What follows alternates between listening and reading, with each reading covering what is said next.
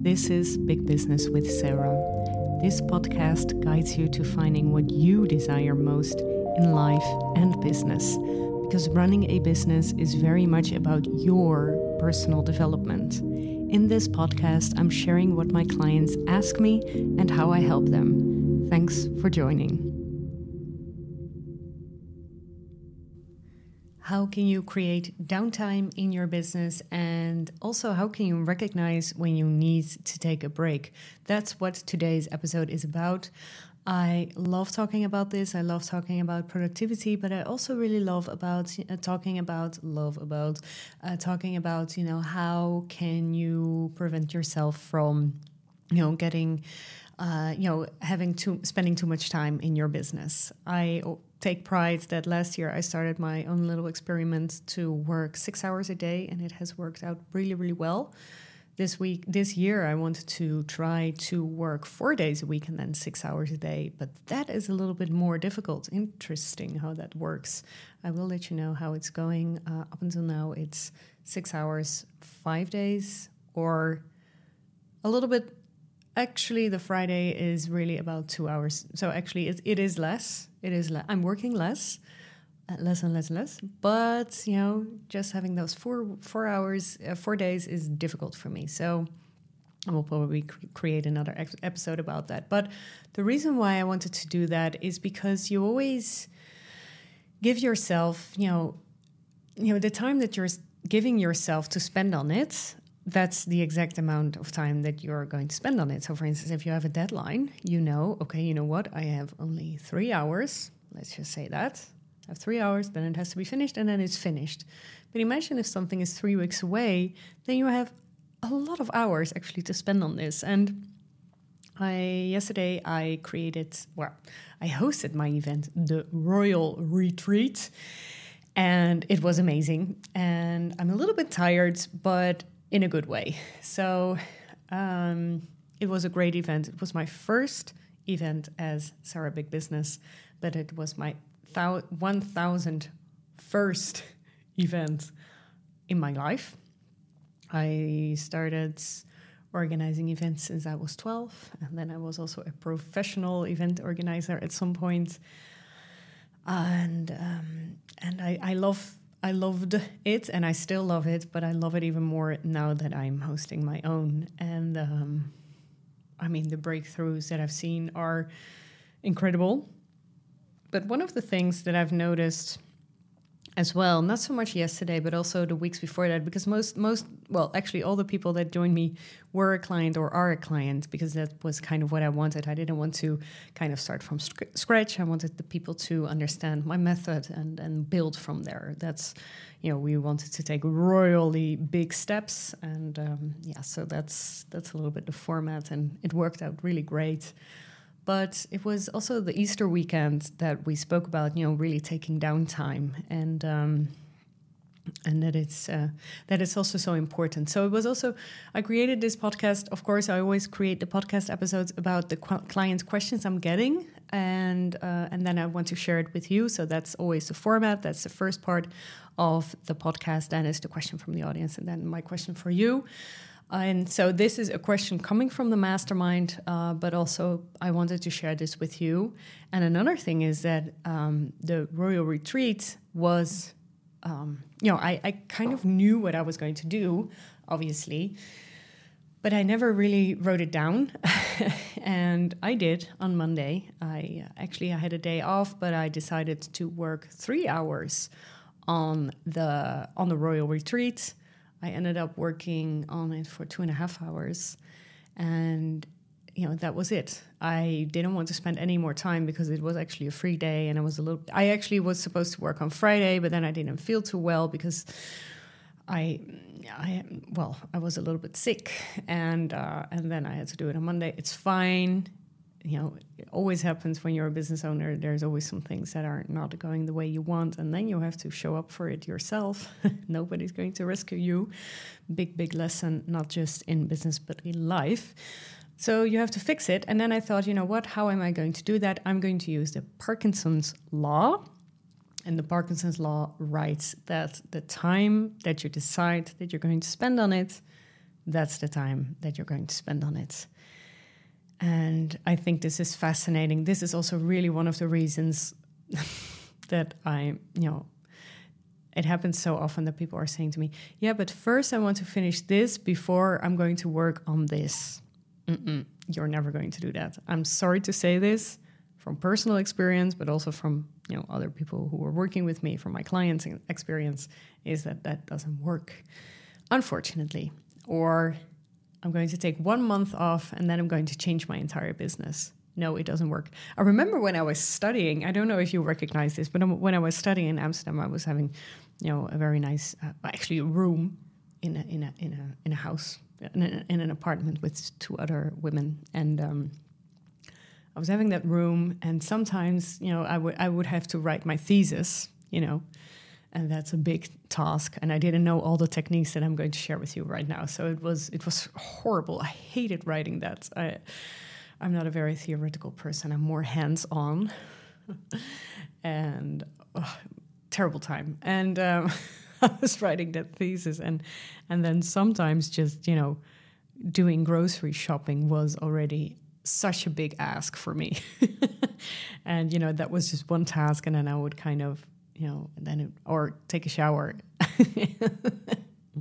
And then I would wait for it. And then, yes, I took a shower. And then actually I was too hungry. And I went grocery shopping hungry. And well, you know how it goes, probably, if you have studied or written your thesis or had to do something very agonist, in your life, then you recognize that the funny thing is that once you're busy already, you can do more things. I think that's fascinating. And I think it's also a little bit annoying, but it's just how it works. I don't know how it works. Probably it has something to do with the brain and that you're already activated and that you're already, yes, let's do this. But just having one day and then just do one thing, that normally doesn't really work. All right, let's get to business. So as an entrepreneur, it's very easy to get caught up in the hustle and bustle of running your own business. But it is very essential to recognize when you need to take a step back and create that downtime to avoid the big old burnout. You don't want that. That's horrible for your business. It doesn't matter how much, if you're insured or whatever, it's just also very horrible if you've had it. I really would avoid it at all times, at all costs. I have had a burnout, and then I actually afterwards decided to start to work, have a business for full-time, because I always had a part-time businesses on the side. But then I knew, okay, you know what, now I have to really do it. So I'm going to share with you 4 signs, and this might be a little bit confronting, that you need to take some downtime in your business. And this is also inspired by what I'm seeing with my clients. And when I'm seeing that, I'm also going to tell them, all right, maybe you should take it a little bit more easy. So the first one is when you're working long hours. If you're working long hours every day, it is really a sign that you need to create more downtime. Working long hours can create burnouts, decreased productivity. This is something that many people forget, but you can't be more productive, especially if you're working in an office environment for 6 hours a day, or actually maybe it's even 4.5 hours. I don't really remember, but there is different studies right now, right, with the 4-day work week, and many people are trying that right now. So decreased productivity and also poor mental health. So you might be more agonized and angry or grumpy or not very nice to your partner or whatever. So working long hours, not a very good idea. A second sign is you're always stressed. You're always stressed and anxious about your business. You're afraid maybe that you're not going to hit your income goal, that you're not doing your job well.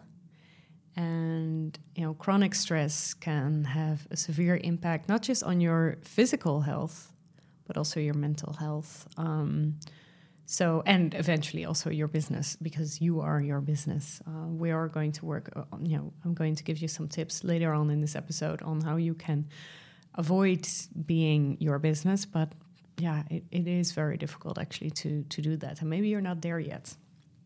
Third sign, is that you're not enjoying your work. And this is something, sometimes it just happens, you have your business and actually, if you're being very honest, you're not really liking what you do. So step back and figure out what is causing the problem. What is something that you don't like? You don't like your clients. Maybe you don't like the work you're doing. Maybe you're afraid that AI is going to take over and you're in a complete freeze. Well, it could be that you're overworked or that you need to delegate some tasks. We're going to talk about that later. But yeah, really focus on what you enjoy doing. And maybe, anyway, do it. Write this down. What do you enjoy doing in your business and what do you not enjoy doing in your business? So, and the fourth sign is you're not meeting your deadlines. So if you're always, missing your deadlines, if you're always too late to sell something, is it very difficult to keep up with your workload? You have to kind of make up excuses for your clients, which aren't really the real excuses, but you're just thinking, if I'm really being honest, I was just really tired. You're not going to share that. So recharge your batteries and come back with that renewed energy and focus. So if you are recognizing these signs and you don't really, really try to be honest to yourself. I've also had this for the past 2-3 weeks that I was, actually a little bit, too much working in the weekends. So Saturday, Sunday. And so I'm also still working on this. It is kind of an eternal struggle, but it's okay once you know that you can do something about it. And that's what we're going to talk about right now. So to help create that downtown in your business, here are some tips. I was thinking of singing downtown, but I'm not going to do it. So 5 tips. The first is, and you can already guess, is that you don't have to do everything yourself. And if you've created that list of things you like to do and you don't like to do, what are the things of the things on the list that you don't like to do, and can you actually outsource it? And this is difficult because if you're maybe not making a lot of money, if you're stressed out about that, then how can you outsource that? Yes, this is a difficult one. And this is the thing that I'm seeing most people struggle with. But, sometimes in times of the stress, you really need to find, help sounds really big, but you really, actually, that might be, if it's actually not working, I'm really going to give this advice. You should actually, see if someone can help you, because maybe it's really necessary. And then afterwards, you can make up for it because you have more brain space and you can, get more clients. It's a little bit a difficult thing, I believe. And also, when I'm giving this advice, I'm like, the other 4 tips might be helping you more, or actually 3 tips, because the next tip I'm sharing with you is that you can hire a virtual assistant. They can manage your schedule, answer emails, handle administrative tasks.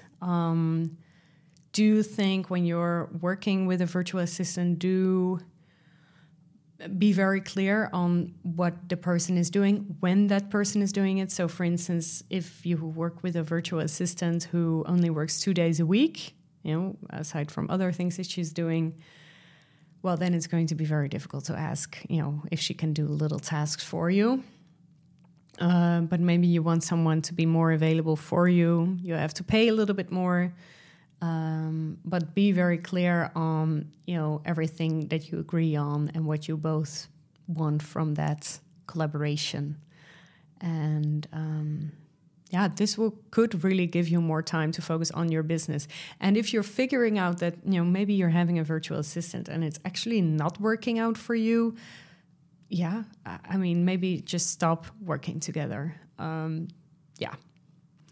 The third tip I want to give you is to automate your processes. And this doesn't have to cost you anything. You can schedule your social media content. You can schedule your emails. There's so many things in your business that you can automate probably. Maybe, if a new client onboarding, writing up an offer. For instance, I've spoken about this a lot. Is my Calendly? I'm using Calendly for my clients to make appointments. Wow, the time! It costs me a little bit. I think it's about €200 a year for that app, but it's really a blessing in disguise, because if you're looking at how much time you would spend, what is your hourly rate, then it's probably costing you much less. Fourth tip is to create standard operating procedures, SOPs. This will help you streamline your business processes. So I already talked a little bit about this. So if you're onboarding a client, so I, for instance, have a standard operating procedure when I'm onboarding a client. So this happens, that happens for certain programs, not for every program. Smaller programs, I'm not really having that, but for bigger programs, they get this, they get that, they get, everything. And then also in my coaching programs, it's more and more I'm creating processes so for instance, in my mastermind, I used to not do that, but create a weekly newsletter on what is going to happen this week or next week. And, that's for me a very nice procedure, because then my clients know what to expect of me. I don't have to say it in Voxer, for instance, and then, they know. So creating standard operating procedures also for your launches, for, maybe you're having packages of 8 weeks that you're working with a client. What happens at the onboarding, offboarding? What are you helping them with? Standardizing all these things can really help you, and using certain software for that to make it easier for you. And with AI, I've spoken about this almost every week. There's so many things that you can automate. Actually, I'm actually doing everything with AI right now. Not everything. Most of the things in business I am doing with AI, especially in the procedural. And the thing is that I'm not doing everything. I'm not copy pasting everything. I am really making it mine, but it's helping me so much getting new ideas and being a little bit more nuanced and everything. So yeah. And then the fifth tip that I want to give you is to set boundaries. So setting boundaries with clients. I know that many people are saying, yes, but my clients want this right now. Or maybe they say, the deadline has moved up. Okay, then you can say, yes, I can do that, but with an additional fee of 20%. You can do this. You don't owe anyone anything. They don't owe you anything, what I said before, but you don't owe them anything as well. Of course, everything that you've written, that's written in your contract, but actually extra work, you can charge. You can do that. It's fine. You're not bad or anything. What I don't like, by the way, is, like website agencies who are kind of charging €100 an hour, changing one word on a website. That's not what I mean. I think that's horrific.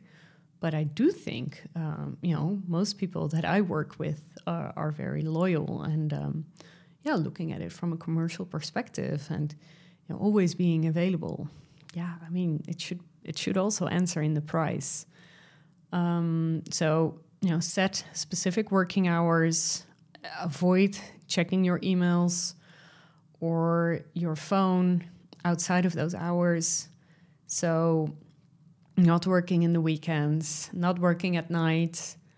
And of course, you can think about your business. That's what I do, for instance, all the time, actually.